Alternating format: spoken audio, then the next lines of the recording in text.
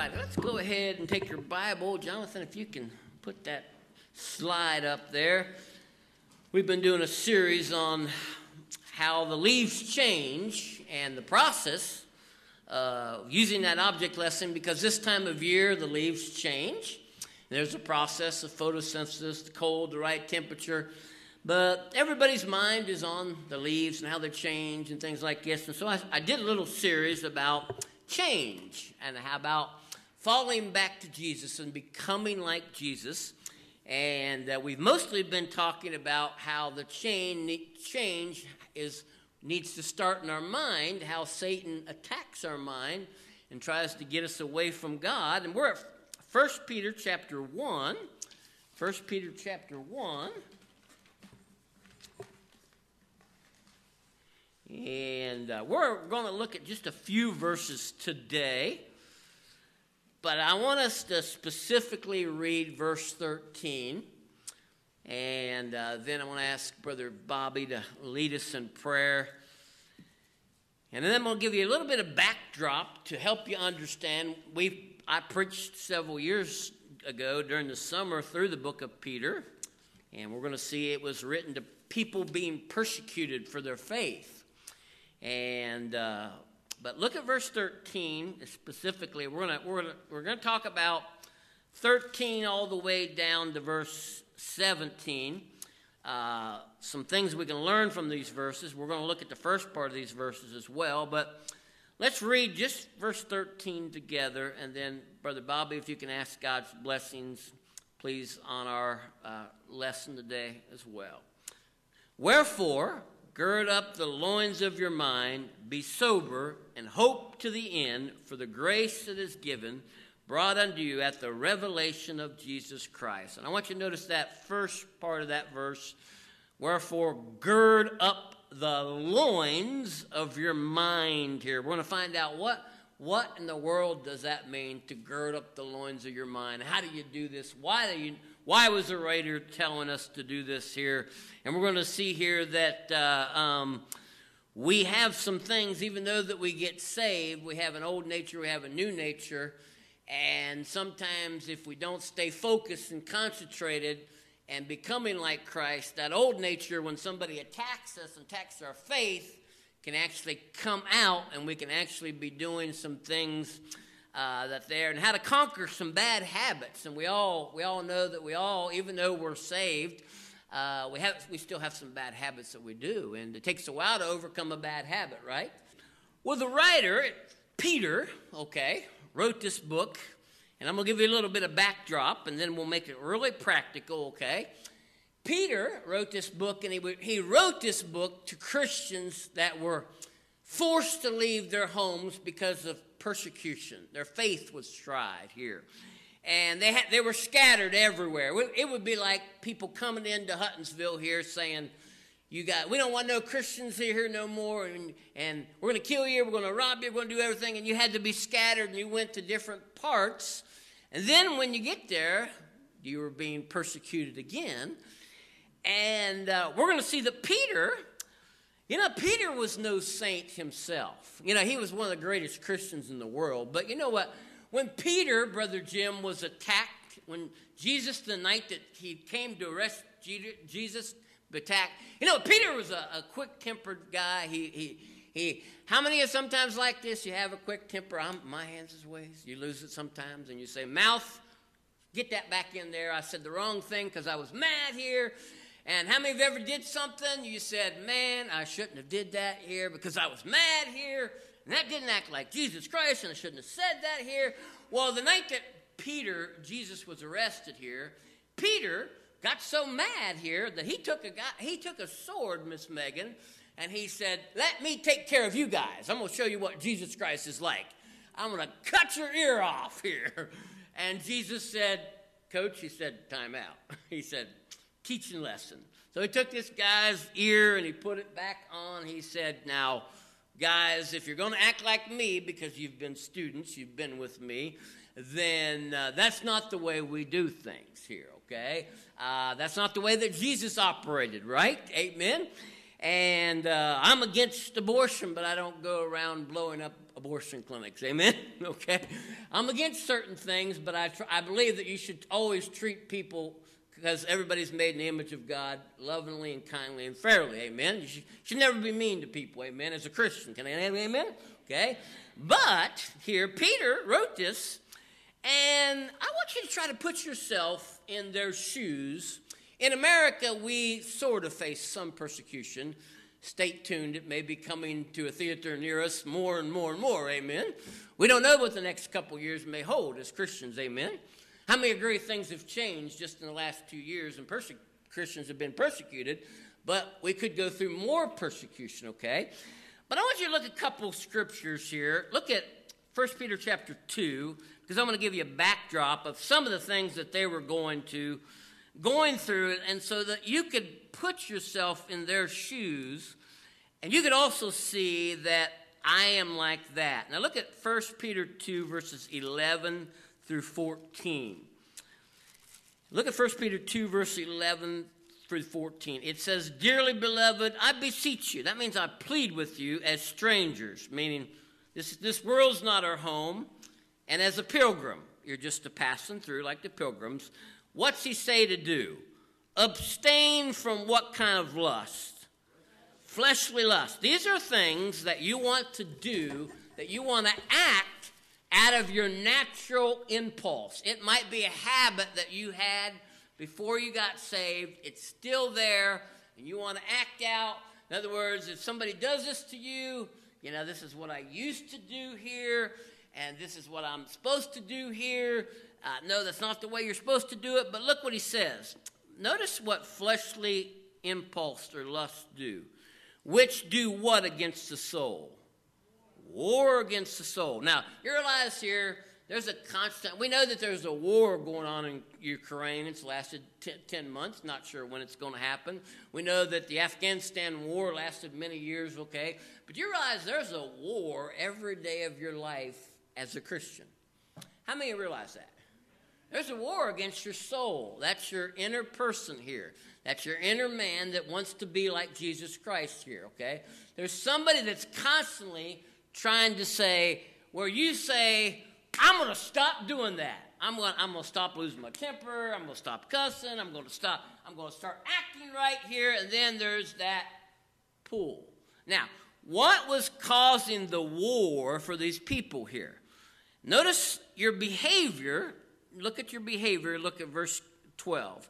Having your conversation, that means your behavior, what? How are you supposed to behave honest among the Gentiles? That's the nations of the world. Now, I want to ask you a question. Look what they were doing to the people. That where they speak evil against you as what? They speak against you as what? Evildoers. They may by your good works, which they shall behold or see, glorify God in the day of visitation here. Now, were they being slandered here? How do you feel? Let's put yourself in their shoes. Jim, somebody slanders you, your family, says something about your state, your school. I don't like it when anybody makes fun of my school, my area. I don't like it. How many of you have ever heard people say, well, you live in, I about popped the guy, I'm sorry, one time, you live in Pill Creek here. Okay, preachers, don't get mad at this guy here. Okay, but it made me mad. Now, how many it makes it mad when somebody talks about your town? It really does here. How many agree here that when somebody said that to me, they were just kind of joking, and I was like, okay, time out, coach. This wouldn't look good if the preacher made the front page of slugging the guy here, because I've been here 23 people. I love our school. I love our people here. I love her here. So that wouldn't look good, so I had to say, okay, there's a war going on inside of me, because before I got saved, coach, I had a hot temper. I was mad, and that's what the woulda did here. But, Jim, how would you react if you were being slandered? Yeah. It'd be hard to control yourself, right? Okay? It would take a lot of focus to get off of that. Let's look at another thing in chapter 4. So I'm trying to get you to see, before we put yourself in the shoes of some of these people. Look at 1 Peter chapter 4, verse 14. It says, look at 1 Peter 4, verse 14. If you be reproached here, okay, or talked about, one reason, for the name of who? Okay, in other words, you're insulted as a Christian here.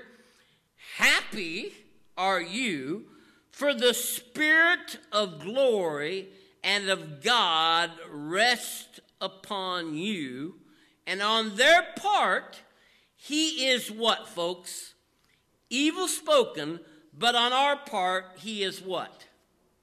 Now, let none of you suffer as a murderer, or as a thief, or as an evildoer, or as a busybody in other man's matters. But if any man suffer as a Christian, let him not be what, folks? Ashamed. Let him do what, folks? Glorify God on his behalf. Now, whose behalf do you live? When I say I'm a Christian here, whose behalf when I go to my community here and I say, I am a Christian worker at this community here, okay? I work here, but I'm a Christian here. Who do you represent? Okay, now, Brother Kenny, I'm going to ask you a question here. In this verse here, how would you have feel? 1 Peter chapter 4 right here, where it says, verse 14, if you be reproached for the name of Christ, happy are you, because the Holy Spirit's on you, and they act a certain way. But as a Christian, does it make you honestly? I'm trying to be transparent, okay, not one of these preachers that like, oh, well, this never happens to me here. But let's be transparent here. Does it make you mad when people talk about Christ? Yeah. You see things on the news, like, man, I got to change this channel here because I'm going to preach a sermon about these people making fun of people. Now, let's be honest here. Is this war going on with everybody here that's a Christian? It goes. And the only way we can do it is by the Holy Spirit helping us. But he's got to work on our mind here. He's got to show us, because we have this constant war with our flesh. Now, going back to 1 Peter chapter 1 here, and we're not going to look at the first part of these verses here, but in the first part of these verses, Peter was writing these people here, and he was trying to get their mind focused from all the persecution that they were facing here and all the things that they were facing. And he was trying to get their mind focused on heaven and Jesus Christ here. And he talks about things that are reserved in heaven, but he also gets down to verse 6, and he says that these people were in heaviness through different temptations here. But then he says, the trial of your faith being much more precious than gold that perish here. So was their faith being tried here? Now, when your faith getting tried here, okay, it was coming from various temptations here. Now, let me ask you a question here. Were your Christianity be tried in your marriage sometimes? You ever get in an argument with your wife? Men, say amen. Okay. Ladies, say oh my. Okay. Kids, you ever get in an argument with I'm talking Christian kids, you ever get in a disagreement and you say, thank God this is not on YouTube, amen, okay? But can I get an amen, kids? Okay, we're flesh, right? We have flesh here. And what happens is these people that Peter was writing to, he was trying to help them here because their mind was being attacked and they wanted to act a certain way here. And he was trying to tell them in verses 10 through the rest of the chapter that the Holy Spirit spoke in the Old Testament, and he wrote scriptures predicting that Christ would suffer and that you all would suffer too here, and how you are supposed to act here. And the Holy Spirit had to take the scripture and he had to get it in your mind here and had to show you here. Now, do you realize here, it's one thing for me to get up here and preach a sermon and say, this is how you're supposed to act here. But it's another thing when the Holy Spirit takes the same scriptures, speaks to your mind, and tells you this is what you're supposed to do. Now, how many agree with me? It's one thing for me to get up here, but when the Holy Spirit shows you in your mind, this is what I'm supposed to do here, that's a different story here, amen? Now, when we get down to verse 13 quickly here, he just got done talking about the Holy Scripture and how in the Old Testament it prophesied that the Christ would suffer. So we must gird up the loins. We must be prepared here. We must not stumble here. Now, let me ask you a question here. Does anybody here have something that you say, man, that's always a stumbling block for me here. I just haven't got that down. Haven't got my temper down, man. I haven't got my cussing down here. Haven't got with this. I had a guy one time, and you may think this is crazy here, but he used to cuss, and he's in heaven now, and he used to smoke here. And he got saved out of a rock band here, and his name was Eddie. And he came to me one time, and he had been saved a couple years. He said, Pastor, I only smoke half as much as I used to smoke and only cuss as much as and I said, good job. Now, that's kind of strange, Rodney, for a preacher to say, good job, you're only smoking half. Okay, but is that progress? Okay. Now, let me ask you a question. The following year, it was down to a third, and then the following year, he came to me, he said, I haven't said a cuss word for almost a year, and I haven't smoked a year. And I said, you teachers and Miss Melissa, I know you're a principal here. When somebody does good and they're obedient, you go, yeah, our kids, hey, good what? Good job. Do we need those good jobs here? Now, and does it do something in a kid's mind when you tell them, hey, you did a good job here? Now, let me ask you a question. Do you think that God's any different to you when he says, hey, you did a good job overcoming that bad habit? That you would have acted a certain way. And I don't know about you here. You look at a Pastor Stanley who's been here 23 years, 32 years here. But, Rodney, if you go back to my high school people here, okay, they would say, that's fighting, my nickname was Fed. That's fighting Fred here. And I used to drink, okay, I'm transparent, okay, used to do certain things here, but I'm not that man no more. You know why? I realized that I had to become like Jesus Christ, but I realized I was always, throughout my Christian life, I was always going to be under attack. So you may think you have something down, but let me ask you a question. Does your enemy ever sleep? No. And you need to always be prepared. But there's another word there. So why be prepared? Why gird up the loins of your mind? To be prepared here, okay? Now, what does it mean to be sober? The word sober means self-controlled here. It means concentrated here. Now, Brother Ronnie, can I use you for a second here? Now, why did these Christians need to be self-controlled? We're going to find out that they had some things in their past that wanted to creep up, and they must constantly be self-controlled here. Now, Rodney, come up here real quick, okay? You want to see this, I'll let you see this in the woods, don't you? Oh, no doubt. Amen. Now, how many of you hunters want to see this in the woods pretty soon?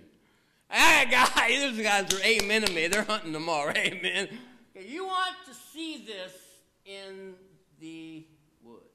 When I was little, Rodney, maybe Josh did this, okay, you can tell on him, he's not here. I would take my kids, and I'm looking for the big buck, and my kids would be like playing in the leaves and playing this, and I'd say, shut up. Shh, shh, hush, hush, hush, hush. You're scaring the what? Deer away here. I said, you got to concentrate. They're going to hear you here. And whenever they made the noise and they couldn't stay concentrated, we just had fun memories, Kenny. We never got the buck here. Now, at the buck, that's what you want to stay focused. So, did Josh ever, when he was little, starting out hunting here? I know fishing probably just automatically here. But did Josh, when he started hunting here, when he was little with you, and you took him out, and you're looking for the big buck, did he ever not stay sober here and did not display self-control? Oh, yeah. Let me ask you this question. How many deer hunters ever fall asleep hunting? Amen? Raise your hand. Okay. That buck got away, right? You ever do that? Oh, yeah. Amen. Get up 4 o'clock in the morning. Had to check the trail camera to make sure. Amen. You missed him. You missed this because you were not prepared for this. Now, I want to ask you a question here. Okay. What's the best place to hit a deer? Now, you ever hit a deer? Somebody told me this not too long ago, but I'll let you look at this first. What's there? The heart. And what's there? The lungs. And what's there? The liver. Okay, amen. Now, there's a set of scores right there, right? 10's the what? Heart. Ronnie, what's the perfect shot you want to get? Why? Why do you want to get the heart? Somebody tell me. You deer hunters, why do you want to get the heart? Right there. Why do you want to get the heart? Pooh! Instant. Amen. It's gone. Now, why does Satan want to get your heart? You ever think about that? Quick kill, he wants you out of the war, right? Quick kill. Now, has he ever gotten people out of the, game or anything because of something they did? He says, hey, you're in a war with me, and I know your weakness, okay? And I know how to make you not like Christ, so I am going to try to get you there. Now, that's a pretty good shot, right, Rodney? Yeah, and right here is even better, but what if you get him up here? Or maybe back here? What's going to happen? Better be a good tracker. Yeah. You're going to have to follow that blood, right? And then you probably said, I might have killed him, or I might not, or he might have went. So it's all because, now you're out there hunting here. What kind of gun do you use quickly? 30-06. 30-06. You got a scope on, I imagine, right? When you're looking at that scope here, okay, are you looking over here, over there? Where do you want to hit? Right at the 10. You want to hit right there, okay? So do you have to concentrate sometimes? Absolutely. Yeah, if you're the farther you're away, you say the farther you got to concentrate, right? That's where you want to hit, okay? Now, let me ask you a question. It requires, how many hunters realize it requires a lot of hunting? Okay? Those little squirrels, little chipmunks, how many of you ever thought that was the biggest buck in the world and you turned around and you said, that little squirrel, you get out of here, amen? And then the buck comes up right on you, right? It got your concentration off, the buck goes by. But Rodney, you ever got, maybe not this big, okay, but you ever got a nice deer and you said, concentration, I got him right there. Sure. Okay, but it required a lot of concentration, didn't it? Focus. Okay, yeah, but you ever have misses? Oh, sure. How many, we won't talk about that because mine's worse. Okay, go ahead and sit down, okay? Give him a hand. Okay, now, how many of you guys have ever gotten hits as a Christian? You said, man, I handled that right. I was obedient. I wanted to act a certain way.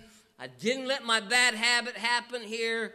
But Peter says, you got to gird up the loins of your mind. You got to be prepared because you can always stumble as a Christian. Then you got to be sober. You got to concentrate here. And you realize here, when you read your Bible here, you got to concentrate. It's a magic word called meditation in the Bible. Romans 12, verses 1 and 2 says, don't be conformed to this world, but be transformed by the renewing of your mind, that you may prove what God wants. Actually, what? It takes a lot of concentration before. Now, how many have ever, when you said, I'm going to read my Bible, I'm going to read my Bible, I'm going to read my Bible through this year. And you sit down, and this always happens to me. I get in my office in the morning. I'll read my Bible today, let God speak to me. Ring, ring. When we had kids, the baby, and everything. Clang, clang, clang. How many of you hate it when your mind's not focused and you can't pay attention here? So does it require a place where you can, busy moms, do you need to take a time out every once in a while? How many of moms every once in a while just, gotta take a breathe break. Take care of the kids for me. Let me have time with me and God, okay? How many moms sometimes are like that? Amen? Life is busy here. It requires concentration where you sit down and you be sober and you let the Spirit of God speak to you here, okay? Now let me ask you a question here. How many have ever had those times when the Spirit of God spoke to you and He said, don't handle that way. Handle it the right way. Amen? And there's been times you ask my wife here, I've been tested as a pastor, and my wife said, take a Bible break for a second. You want to handle something in the wrong way. And that'll destroy your testimony. And this is my wife preaching to me. That'll destroy your testimony. She said, take a Bible break. And let's find out let God speak to you. Be sober. But he says, the reason why, hope unto the what? Look at verse 13. He says, hope to the what? Verse 13. Hope to the end. Why? For the grace, that's God's help, that is brought unto you, God helps you, at the revelation of who? Now, was this persecution going to last forever? Who's going to come back someday? Now, if you read the end of the book, all these things that these liberals and all these bad organizations that try to fight Christianity, they ain't going to win. Now, we may feel like sometimes we're losing right now, amen? How many feel like sometimes the liberals and the leftists and everybody's winning right now? But I got news for you. If I read the end of the book, we win. There is a lake of fire. There is a place called hell. There is a place called hell if you're not born again, amen, where the devil and his angels will be. God says they'll be cast in there. I'll have a new heaven and a new earth. Everything will be back just the way it is. And he says, you Christians win. Now, try to imagine you're being persecuted. It's hard to stay focused on the future, isn't it? But he was trying to get their minds and say, hey, minds, it's not always going to be this way here. You're going to go through this here. But he's trying to get their minds not to do something. To do something, look at verse 14 quickly. As what kind of children? Obedient. He's trying to get their minds to obey God and not fashioning yourselves according to the former lust in your what? In your what? Now, when I was a kid, we used that word lightly here. People would say, well, you're ignorant. That we used it the wrong way, but that means uninformed here, okay? When I was a teenagers here, okay, I did some things ignorantly that I'm not proud of. Any of you adults ever raise your hand and say amen? Okay, we did it. We didn't know ignorance. Ignorance is not knowing what is to do and what is not to do. But my dad used to tell me, once you know what to do and then you do it, then you're foolish. And I tried to take on my dad. My dad was 275 pounds one time, and I went to a drinking party when I was probably a 10th or 11th grade party, and there was a beer cooler behind me, and I tried to take on my big burly dad one time, and I had too much to drink one time, and he just went like this, Rodney. He just pushed me over, hit my head, and I said, oh, sorry, Dad. I will never mess with you again. But I thought, Rodney, in my ignorance, I thought I could take on my dad. Well, he showed me just like this. And you know what? In our ignorance, the world thinks they can show God who's boss. But God can show the world who is boss. All he has to do is just one little finger say, let me show you who's boss. And you know what? There's a lot of things, a lot of people in your ignorance you used to do. But you know what? I'm not ignorant no more. You know why, Brother Kenny? I learned the biblical way of doing things. And once I learned in the Bible, I went to Sunday school. I went to small group Bible studies. I got involved in things like Young Life and the Bible study here. And I got these things. And I learned this is how you're supposed to do things here. And I didn't do it. But you know what? It always creeps up. It always creeps up sometimes, amen. Does your flesh sometimes creep up? It creeps up. Now, look quickly here. This is why we gird up the loins of your minds. But look very quickly. I'm just about done here. Look at 1 Peter. And why do we do this? So why do we gird up the loins of the mind? Why do we be obedient here? Look at this next verse here. And God tells us here we're something in this world here. I'm trying to hurry, but he says, verse 15. But as he which hath called you, that's God, God who is what? Holy. So be holy in all, notice the word all, manner of conversation or way of life or behavior here. So that word holiness, I used to think, God, I'm not perfect here. How can I be holy here, okay?